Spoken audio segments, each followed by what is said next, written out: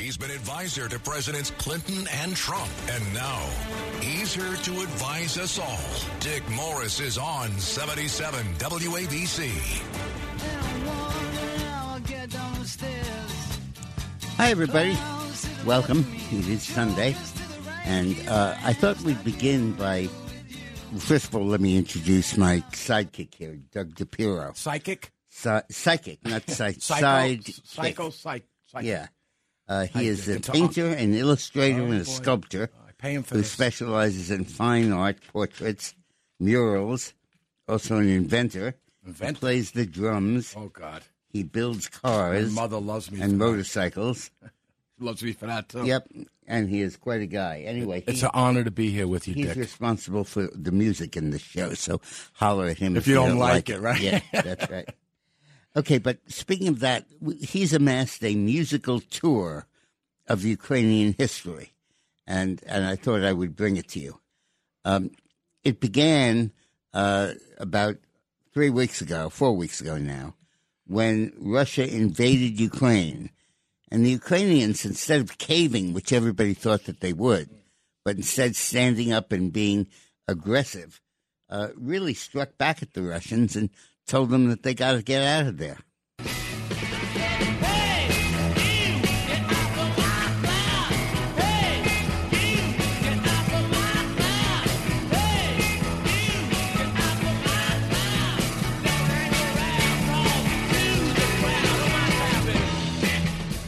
And then the Russians invaded, and they kept pushing on with their tanks.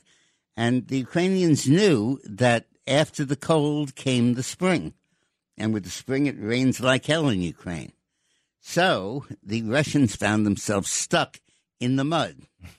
Stick because I'm stuck on you. I'm gonna run my fingers through your long black hair, squeeze you tighter than a grizzly bear. Yes, sir, I'm gonna stick like glue. Stick because I'm stuck on you.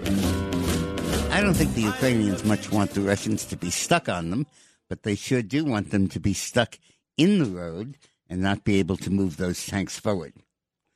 Then, at the same time that was going on, the Treasury Department in the United States really did an incredible thing of imposing sanctions on the oligarchs who control Russia.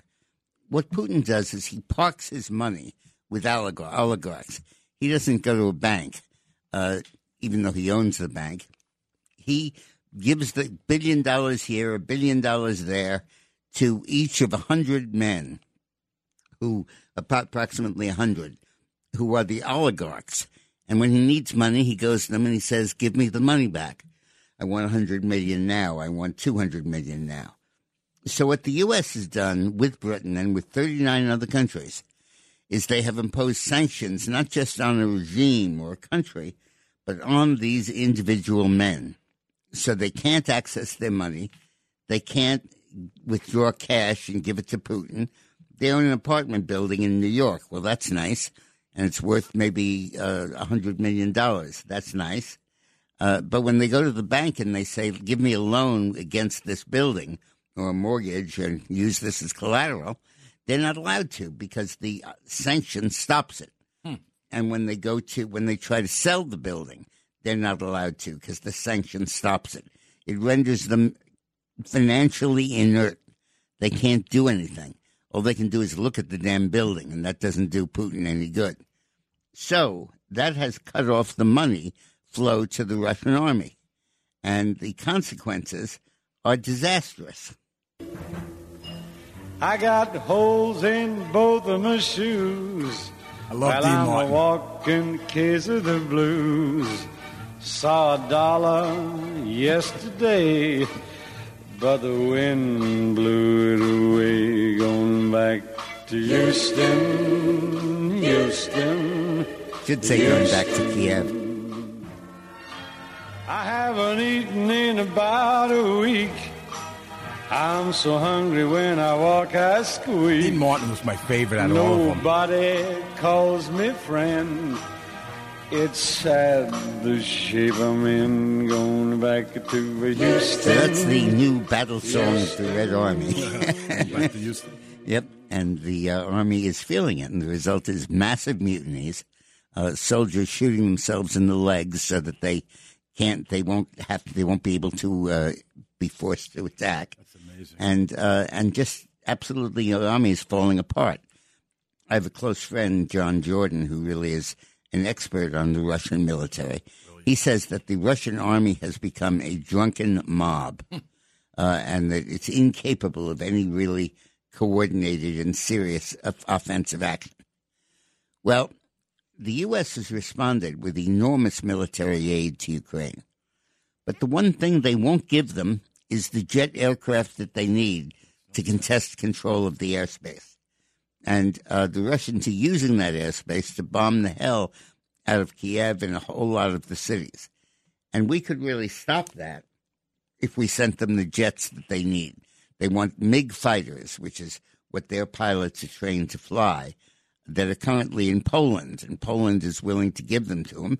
But Poland says to the U.S., hey, if I'm going to give up my whole Air Force, you got to replace it because I got to defend Poland too. Of course. And Biden won't do that. And they have not gotten the planes that they need. It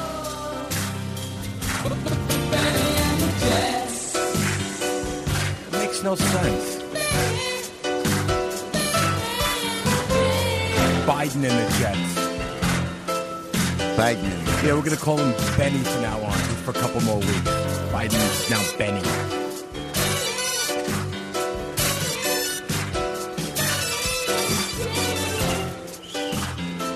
This makes no sense, huh?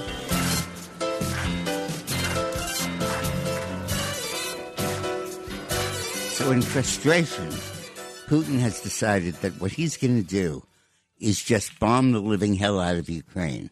Just make it into a parking lot. Destroy it. And it doesn't matter that he would be inheriting a parking lot rather than a country. He doesn't care. And there's increasing evidence that he's becoming psychotic, deranged, that he has no tether in reality, and that he is just obsessed with this to the point of being completely crazy. Psycho killer, qu'est-ce que c'est? Better run, run, run, run, run, run, run away. Oh, psycho killer, qu'est-ce que c'est? Okay, so that was your musical tour of the war in Ukraine. You now know everything you need to know about it. Just by the music. What is the end game of this? How does this end? Well, there's a solution to be had very easily, which is that, and it's already been outlined by Zelensky, the president of Ukraine. Ukraine says when we don't want NATO membership. And NATO says, okay, we're not giving you NATO membership. And NATO then gives a security guarantee to Ukraine, which protects Ukraine. Now, NATO membership involves much more than the security guarantee. If you're a member of NATO, you have to integrate your military with NATO.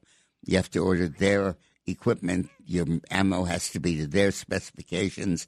Your planes have to be able to fire their ammunition. The ammo and the parts and everything need to be interchangeable. And you need to spend a lot of money changing your military so it can fight in coordination with the other members of the alliance. Under this proposal, they wouldn't do that. They would have their own army, their own military. And if Russia invaded them, they would not be members of NATO, but they would have a security guarantee from the U.S. and from NATO to intervene in the event of an invasion. So from their point of view, it's basically the same thing. And then you go to what do you do with these two eastern provinces, Donetsk and Luhansk. And there I think that there's going to be some solution based on teaching Russian language in schools in Ukraine and permitting the society to become truly bilingual, a little bit like they did in Quebec, when the French wanted to secede, and it became a truly bilingual society, a little bit like we've done in California with Spanish. And there would be and under this solution, there would really be very little, if any, discrimination against Russians in the Ukraine. And by the way, the Ukrainian Russians have been very loyal to Ukraine. There's no sabotage behind the lines against Ukrainian forces. Even though a fifth of the population of Ukraine is Russian, they've been patriotic and defending against the Russian invasion. A good example of that is that out of the roughly 2 million refugees that have fled Ukraine, only about 100,000 have gone to Russia. That gives you a sense of who they're voting for, what their preference is.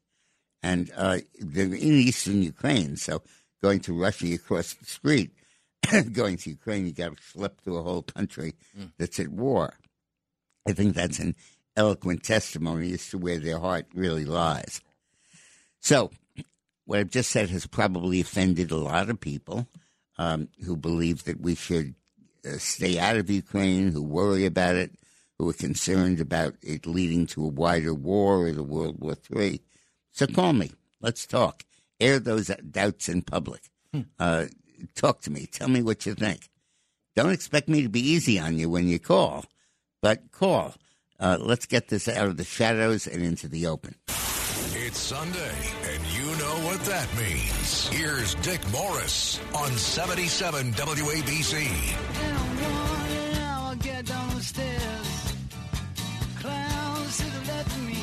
We're talking about Ukraine now, and I've invited people to call in and give me your views, ask me your questions, and get those doubts out into the open. Excuse me, Dick, can I ask you a question, Yeah. please? At 94, the Budapest Memorandum that was signed. Someone on the show before, on the Judge show, asked, and can you just talk about that? Yeah, please? I was involved Thank in you. that. When the Soviet Union fell in 1991, they had missiles all over the U.S., the former USSR, and many of them were in Ukraine because that was close to Europe. So actually, Ukraine at the time had 2,000 nuclear warheads, 1,900. And that was out of a total that the USSR had of about 10,000. So it was almost a fifth of their force. Wow. And it would have made Ukraine the third leading nuclear power in the world after Russia and the United States, with the warheads they had on their territory. And so the Congress was very worried about that, and they passed a bill sponsored by Sam Nunn, the senator from Georgia, and Richard Lugar, senator from Indiana. And the Nunn-Lugar Act promised U.S. aid and U.S. Funding for removing those missiles from the territories that Russia had given up and giving them back to Russia, but the point, or destroying them. But the point is, they would not make 5 other countries nuclear powers. And President Clinton negotiated that with the president of Ukraine and with Yeltsin, who was at the time the president of Russia. And the deal called for an American security guarantee to Ukraine, exactly the sort that I'm proposing now in connection with NATO. And Russia and the U.S. both agreed in writing to come to the aid of Ukraine in the event it were invaded, or in the event it was difficulty. And they specifically both committed to maintaining and supporting the territorial integrity of Ukraine. So we got plenty of reason for being there. Those who say we have no binding commitment to Ukraine are just wrong. There it is. It is a very binding commitment. And in reliance on that commitment, they gave up the means to defend themselves. So let's go to, Judith called. Hey, Judith. Judith in Brooklyn. How are you doing, Judith? Hey, good afternoon, guys. You asked a question, Dick. How does this end? And you know what? If only I had a crystal ball, Yeah. then I could tell you. But, at this point, I've got a question for you, and maybe, I don't know. Well, hold the question. Let me answer what you just said. The way really? this ends is Putin runs out of dough. He goes broke. So, Dick, hang on. Hold your fire. At this point, hold your fire. At this point, at this point, you guys are great too. At this point, do you think either China is the one to tell Hitler and Putin to cool it and get out of Ukraine, or his own Russians who tell him to retreat? And, Dick, how does Putin save face, if anything? What do you think?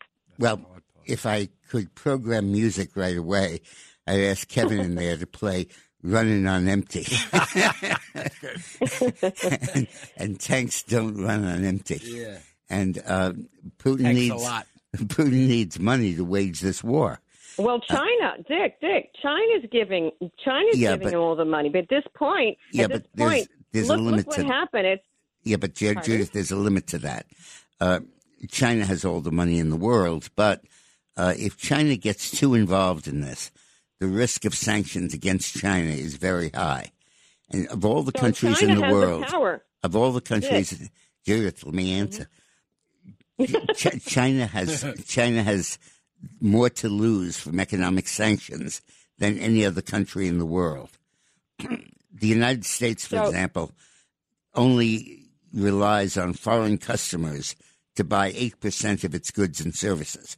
China relies on them to buy more than a quarter of their goods and services. So if the world were to stop buying Chinese products, China would fall apart in a heartbeat.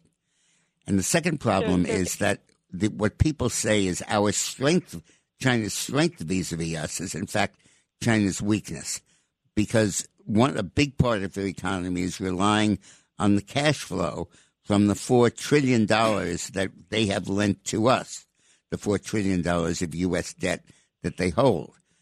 And now at an interest rate of about 4%, 3 or 4%, you're talking about 400 billion. You're talking about an interest payments of close to $1 trillion a year. Wow. And not trillion, more like about 700 billion, but a lot. And the United States could stop paying that money. We could simply say, screw you. As long as you're invading Ukraine or helping the Russians doing it, we are not paying you back. And China would say, hey. That's Kevin. He's amazing. This is the new theme song of the Russian Army. This is their tank theme song. Thanks a lot. Hello? Yeah. So Dick, basically, China has the power to tell Putin, we are not going to support you at this point. You made a fool of yourself. You're totally whatever. By the way, I have to also tell you, Ukrainians and Russians are married to each other, and they have children. So these children are Ukrainian and Russian. So the whole thing is like they don't have their heart in this, I'm sure. Yeah. And at this point, with all the casualties and these tanks that are stuck in the mud and these Ukrainians that drive them and no fuel, and the Ukrainians done a fantastic job of defending themselves so far, and they've got very good intel. Yep. So everything going, I mean, I don't know. I think Putin, either they take him out or China says, listen, Putin, enough is enough. Yeah, but that's it. But how does he save face? I want to know. I don't think he can. I'm not sure how he saves face, and I'm not sure if he'll still be around to have a face to save at that point. But let's talk about the China role in this. China's goal and Putin's goal is to replace NATO and the United States and Japan as the central powers in the world with a new coalition of Russia, China, and Iran. And their idea is to replace the Western hegemony that exists now with a new geopolitical system in the world based on authoritarianism, tyranny, and suppression. And that's their vision of the future. And China will go there. China is not a reluctant participant. If anything, they're the cheerleader and the actual leader of that effort. The problem is that China is very vulnerable. There's this old story that if you owe the bank $1,000, the bank owns you. But if you owe the bank $1 million, you own the bank. Because the bank can't afford for you not to pay it back. Now, if we ever stop paying the Chinese back, would the rest of the world say, oh, the U.S. is defaulting, we're never going to lend them money again, we're never going to buy their bonds? I don't think so. I think the international community would say, well, we understand what the U.S. is doing, and until China behaves itself, we support that. And I think it'll be possible to orchestrate that. That's an and the Chinese take. can't. The Chinese can't bet against that because could well happen. And maybe you have a situation like Argentina had, where they're not closed down for failing to pay their debts and for defaulting, but the rest of the world gives them a little time and a little slack. And in our case, where it's not based on an inability to pay, but punishing China for intervening in Ukraine, I think that could work. Putin has made a fundamental mistake, which is that by not trying to capture Ukraine by rapidly advancing on the ground, but instead surrounding its cities and bombing the hell out of them, he's created a well of sympathy for Ukraine around the world that has moved global public opinion decisively against the Russians. I mean, even Tucker Carlson at Fox News is now took off his Putin for President button. He did? and Putin for president. And that global public opinion would probably turn against China and against repaying that debt. Funny. If China were to intervene in this thing on Putin's side. So I think the end game for Putin is he's broke and he's running on empty. So thank you, Judith. I love talking to you. So let's go to Chris in Monroe. Hey, Chris. Hey, Dick. How are you? Good. I was wondering is this the Dick Moore show or the Judith from Brooklyn show? Well, I don't mind. Doug and I don't mind. She's great. So anyway, she is. Anyway, I'm thinking about all these big, the CIA and all these clandestine organizations. Why is it that they can't just sort of sneak these planes in one by one? Yes, because we don't exactly have a line of production for MiGs. And if the MiGs show up in the air, they know they're not American. I mean, where are the MiGs going to come from? I don't think that would work. I don't think even Inspector Clouseau could get away with that one. He could. Yeah, could try it. With Cato or whatever. Let's go to Tony in Jersey City. Hi, Dick. Hey, Tony. Well, hi, Dick. How are you? Great. Great show. Always enjoy your show. Listen to it every week. Thank you. A couple of points I'd like to make. I know originally, if I remember correctly, you said that Russia wouldn't invade Ukraine. Am I right on that? No, I'm the one who said they would. From the beginning, okay. I've said that. Yeah, I'm the only guy that's been saying that. Okay, sorry about that. Okay, one thing, I think a lot of people that don't follow history don't remember the Nazi blitzkriegs were the fastest conquering of nations. Yep. And it took 6 weeks to conquer Poland, another 6 weeks to conquer France. We're only a month into this. I think it's early. Well, I'm not. First, let me correct the history. It is true that it was 6 weeks before the French surrendered, but France was beaten in the first week. Once the British army was trapped with its back against Dunkirk, it was clear what was happening, and it was a question then of the German army racing to the Mediterranean. They got halfway there, and France surrendered. With Poland, Germany had help from the Russians. The Russians conquered half of Poland under the Nazi Molotov-Ribbentrop Pact, and the Poles resisted like crazy. They fought like hell. Almost 100,000 Poles died opposing the German and the Russian offensive, but it was futile. This is early in the war, but Russia has a choice. It can go full blast and try to take it over in one swallow, and that's what it's trying to do. Or it can settle in for a long war of attrition, which is what it's being forced to do. And global public opinion and public opinion in Russia will not give him that luxury. They are not going to sit back and support this war when you look at photos on TV every night of these horrible things of men and women being killed. And he's just alienating the world.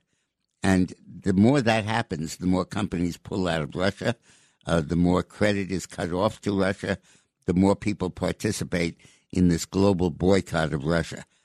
time is not on Putin's side. And, hey, that would be a good song. Yeah, time is on my side. You got it, Please Kevin? don't sing, Dick. Please. Yeah, no, I won't sing. Thank you. I won't sing. Okay, we'll be back and talk more about this after the break. It's Sunday, and you know what that means. Here's Dick Morris on 77 WABC.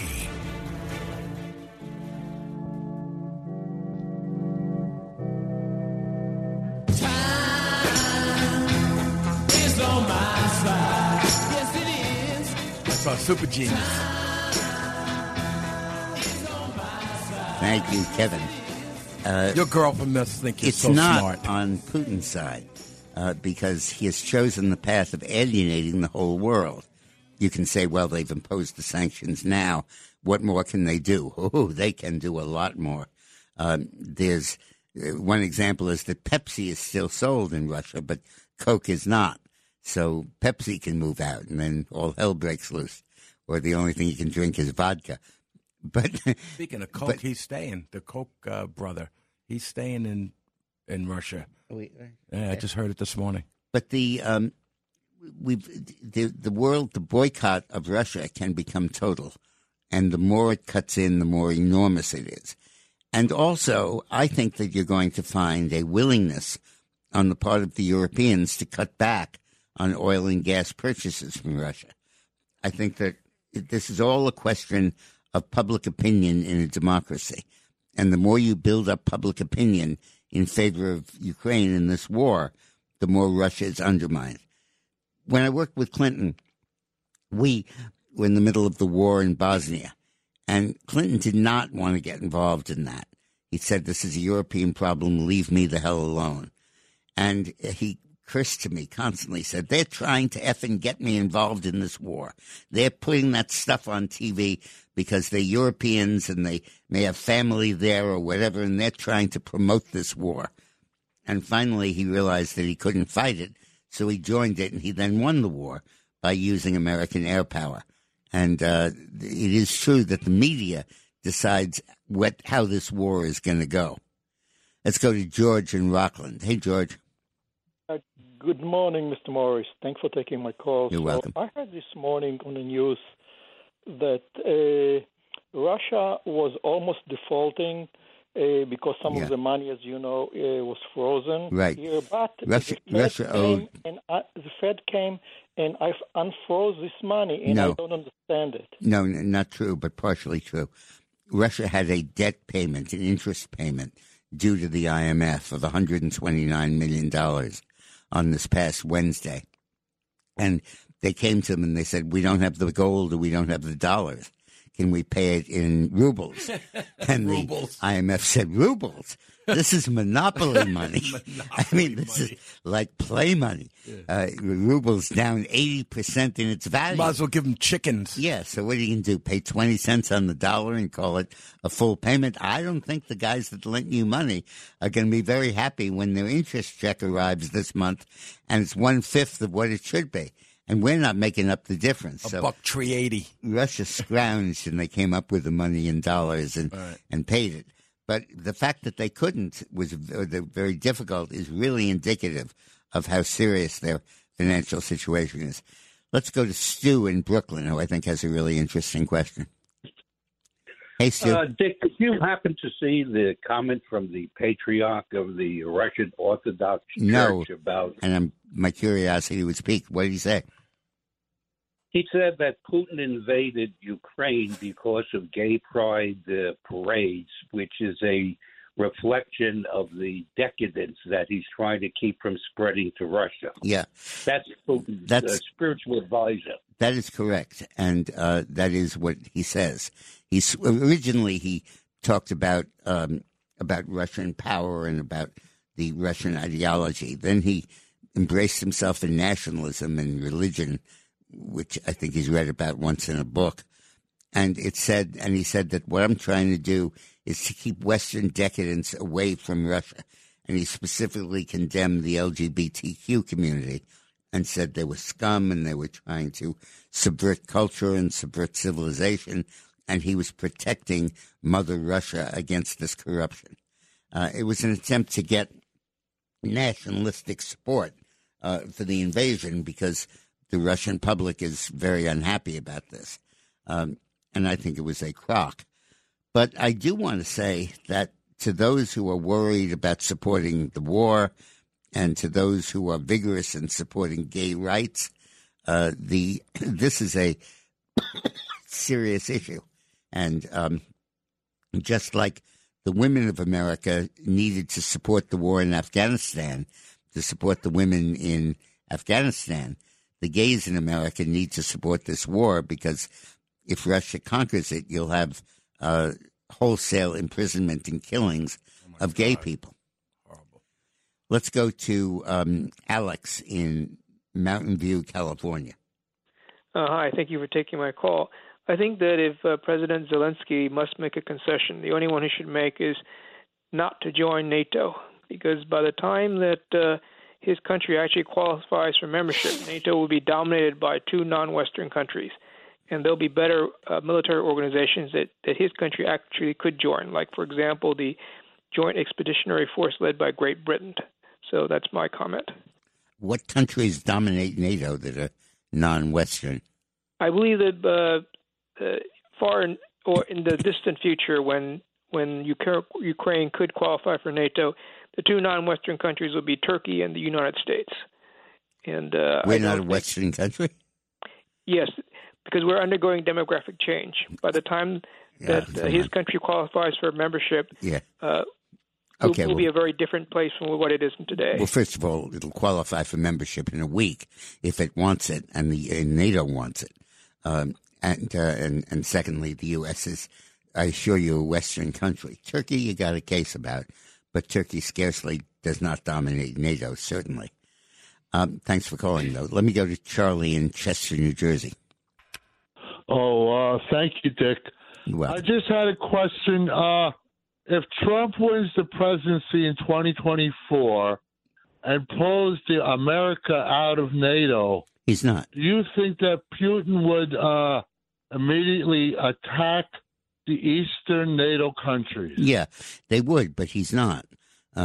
Trump never wanted to and doesn't want to.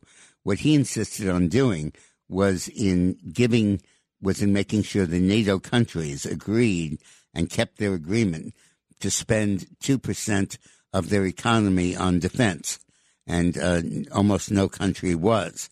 Now every country is. And NATO is strong, and that's the fact that Trump built up NATO and forced them to come in line, even though they criticized the hell out of him for it, is why NATO is strong enough now to stand up to Putin, which is, I think, very significant. And we have one other call about Ukraine. Let's go to Judy in Manhattan. Hey, Judy. Yes, sir. About your reference to the 100 oligarchs, right? The money has provided. Would you also tell us about those specifically not sanctioned, including the mayor of Moscow? Yeah, I think his days are numbered. I think we'll probably end up sanctioning him, or his wife at least. But, you know, there's a guy named Bill Browder who I have on my TV show this weekend. It actually is on at 1 o'clock today. And he invented the idea of sanctions based on an individual, going after it like an individual person, not just a country or a regime.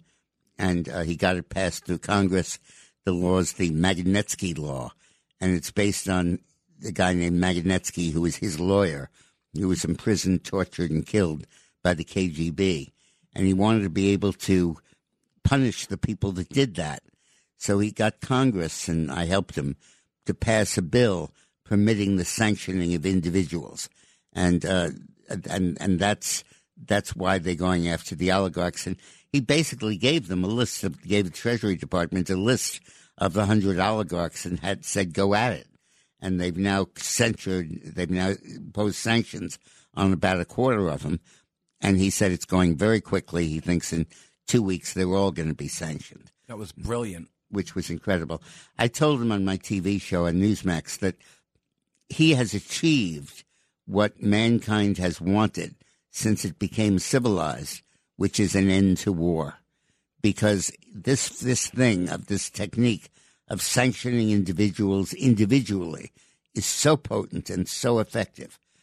I liken it to back in the Middle Ages when the Pope wanted to promote world peace. He would excommunicate the war makers, and everybody believed in it back then, and they believed they would all go to hell. So they all fell into line. Wars ended instantly because they didn't want to be excommunicated. And in effect, what we're doing now is excommunicating them from the global financial system.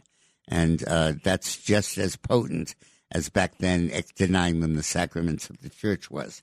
And in your example on the show, when you said that SAM missiles or the Javelin cost whatever, $1 million, and they put out, they kill a $100 million plane. Thanks for reminding me, Doug. The warfare has become a matter of money. The dollar is mightier than the sword. In fact, it controls the sword. And in World War I, the winner was the country that had the most men. And when we joined the Allies, they won. World War II, it was who had the most planes and tanks. And the U.S. won that as well. Now it's who has the most cash. Because warfare has changed completely.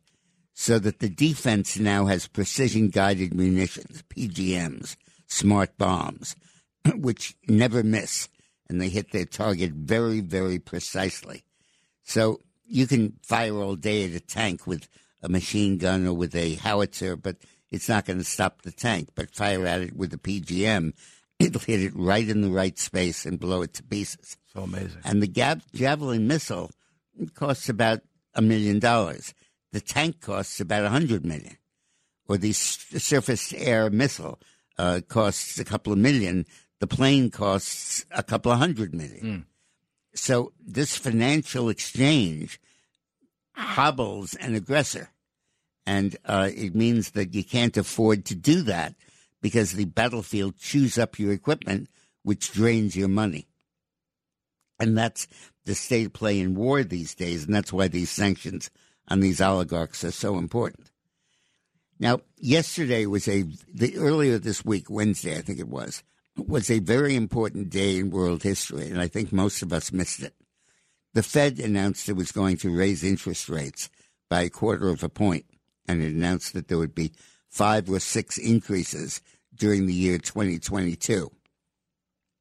We think that the central fact of the Biden administration is inflation. It is now. But when history is written after Biden retires from the White House, the thing that will be associated with Biden, as it is with Herbert Hoover in history, is recession. And I think that we are in for very, very tough times with the recession coming. What did you hear, my blue-eyed son? And what did you hear, my darling young one? I heard the sound of a thunder that roared out a warning. I heard the roar of a wave that could drown the whole world. And it's a hard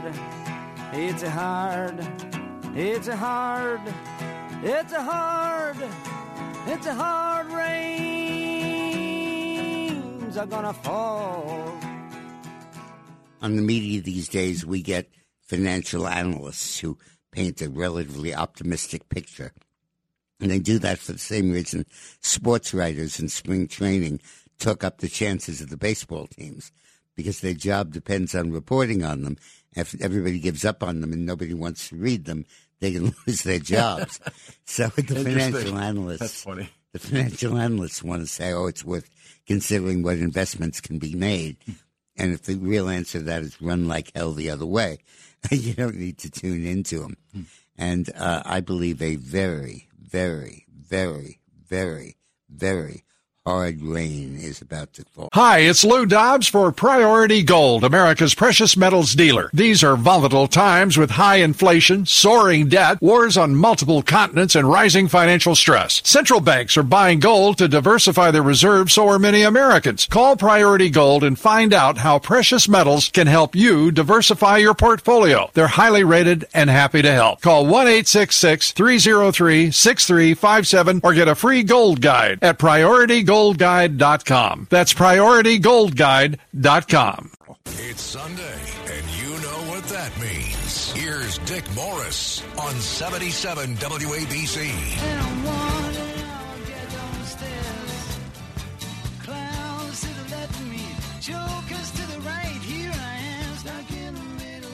The clowns to the left of me and the jokers to the right did not get it, that you cannot spend the amounts of money we have spent without hyping demand to a point where inflation goes completely crazy. And with that, inflation in turn undermines the ability to produce goods or provide services, which means that supply gets truncated and prices go crazy. And that's exactly what's happening now, and it's exactly a replay of what happened in 1979, 1980, 81, and 82 until Reagan and Volcker solved it. And history is just sickeningly repeating itself. Obama and Trump together, that 12-year period, printed $6 trillion of cash, which was a lot. But they had to do some of it. There was the massive collapse of 2008 where the banking system was imperiled. And the U.S. needed to say, hey, don't worry about your money. We're going to print every dollar you need. We're going to make sure that this doesn't fall. And then when COVID came in, Trump said, hey, we're going to hold everybody harmless so that they're not going to starve. They're not going to be thrown out of their home. The business won't close. And that cash was necessary. Then the Democrats said, hey, the bank's open. Yay. Recess. Now we can get all the money we want. Recess. No such thing as fiscal constraints anymore because those guys printed $6 trillion. We're going to print $6 trillion, but they didn't take 12 years to do it. They took 12 months to do it. In 1 year, we printed the same amount of money we printed over 12 years before. And the money we printed before, okay, the GDP rose by a lot and the ratio of the economy to the amount of currency stayed about the same, and that was okay. But now the economy is growing a little, but not $6 trillion a year, and it's distorting everything. So with all that money out there, it's like a metaphor I've used in the past. It's like a parking garage. Obama and now Biden have gone car by car in the parking garage and filled up everybody's gas tank to full. But it's raining outside and it's snowing outside and it's horrible weather, so nobody wants to go out driving. There's a lockdown in effect because of COVID. So everybody stayed indoors, stayed in the parking garage with full tanks. Then the minute the COVID was lifted and those restrictions came off, everybody said, oh, goody, let me get in the car and go driving. We haven't been driving lately, and we want to buy a new refrigerator and a new car and a new this and a new that, and everything's wearing out because we haven't been able to shop for a couple of years, and now we're all going to go out at once and get everything we want. And that means a huge traffic jam because everybody's trying to get into the same place at once and buy everything. And that traffic jam is, in effect, inflation, because there's too many people chasing too few goods, and everybody raises the price, partially so they can make more profit, and partially just because they should. And that in turn means that the guys that are making the products to send to the store have to pay more in prices because of inflation, and their gas price goes up, and they can't make as much. So they don't make as many as products. Everybody wants the products, and you know what's going on now. Waits to buy cars because there are no more chips and all kinds of stuff. And the result is that this inflation just soars. Now, nobody wants to say what I'm about to say, and nobody is saying what I'm about to say, because the news is too depressing. There is only one cure for inflation, and that is recession and depression. You cannot cure this kind of inflation without a recession or a depression. And one is coming because that's the only way to cure the inflation. Basically what it is I have a patient whose heart is in danger because he has really high blood pressure. So what I'm going to do is take all of his blood out, kill the son of a gun. And then he doesn't have high And now blood he doesn't have high pressure. blood pressure anymore. That's so messed up. I'm going to kill him. That's so messed. And maybe I'll stop right before he dies so that maybe he can recover. Give him a paddle. But in the meantime, we got rid of his high blood pressure. That's nice. And the only other way to do that, and there are two ways to do that. One is to raise taxes and the other is to raise interest rates. Nothing else sops up the money like that. And taxes, the Republicans won't go along with it. So they're going to raise interest rates. And they are going to raise it like hell. Yeah. It'll go up to 15 and 20%. Wow. Nobody will buy anything on credit. Credit cards will go unused. No car loans, no mortgage loans, no home equity loans. So that's the draining of the blood? Nothing. And with that lack of demand, the whole economy will completely implode. And just as the inflation knew no bounds, the recession will know no bounds either. And this certifiable idiot we elected as a president is absolutely putting us in that direction. And his goal was to squeeze a little more money out of the Treasury so he could appease his left-wing supporters and that they could say, we're helping the poor, or we're doing stuff for people. What should have he done? What should he do? How should he? What he should have done is what Trump did, which is give as much as he can, help people out. We had a tax credit, but it wasn't, a complete replacement of income, and keep the balance.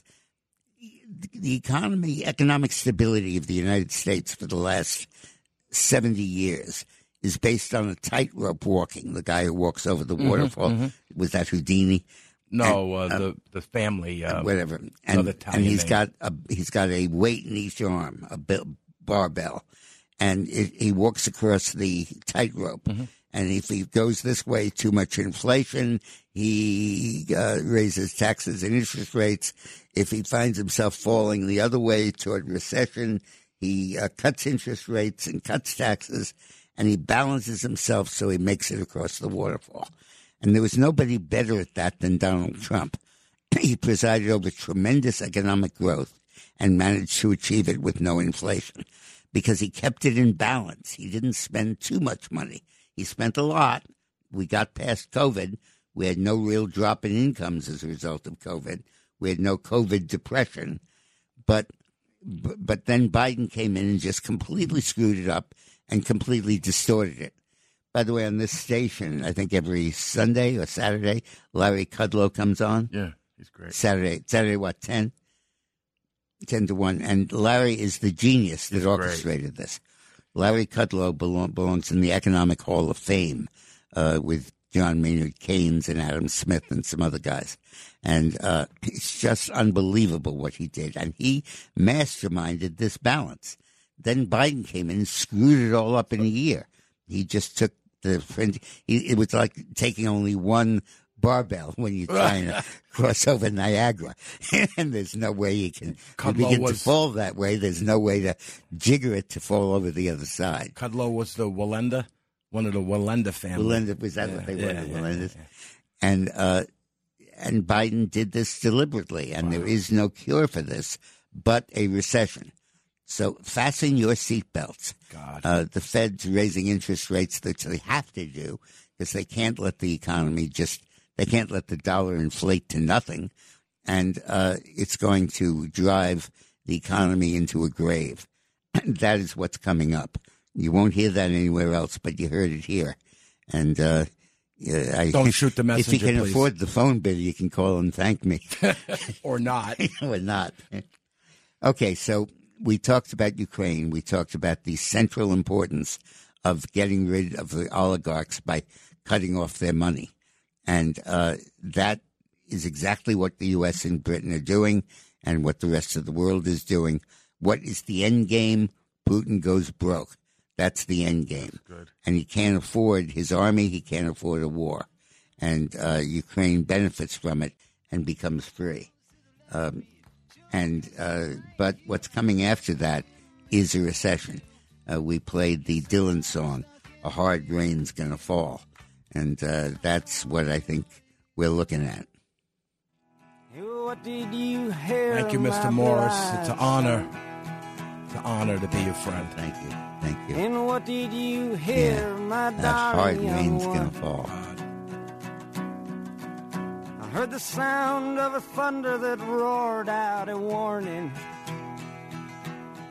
I heard the roar. This is Greg Kelly for Priority Gold. What does it mean to be America's precious metals dealer? It means that you're in touch with the hearts and minds of those who love this country, value our freedom, and want to protect the future. Priority Gold is that precious metals dealer. They've helped thousands of Americans back their retirement with solid gold and silver. Call Priority Gold at 888-506-6439. Receive free shipping, free storage, a free investment guide, and one of the best purchase experiences in the industry. Call now or go to PriorityGold.com.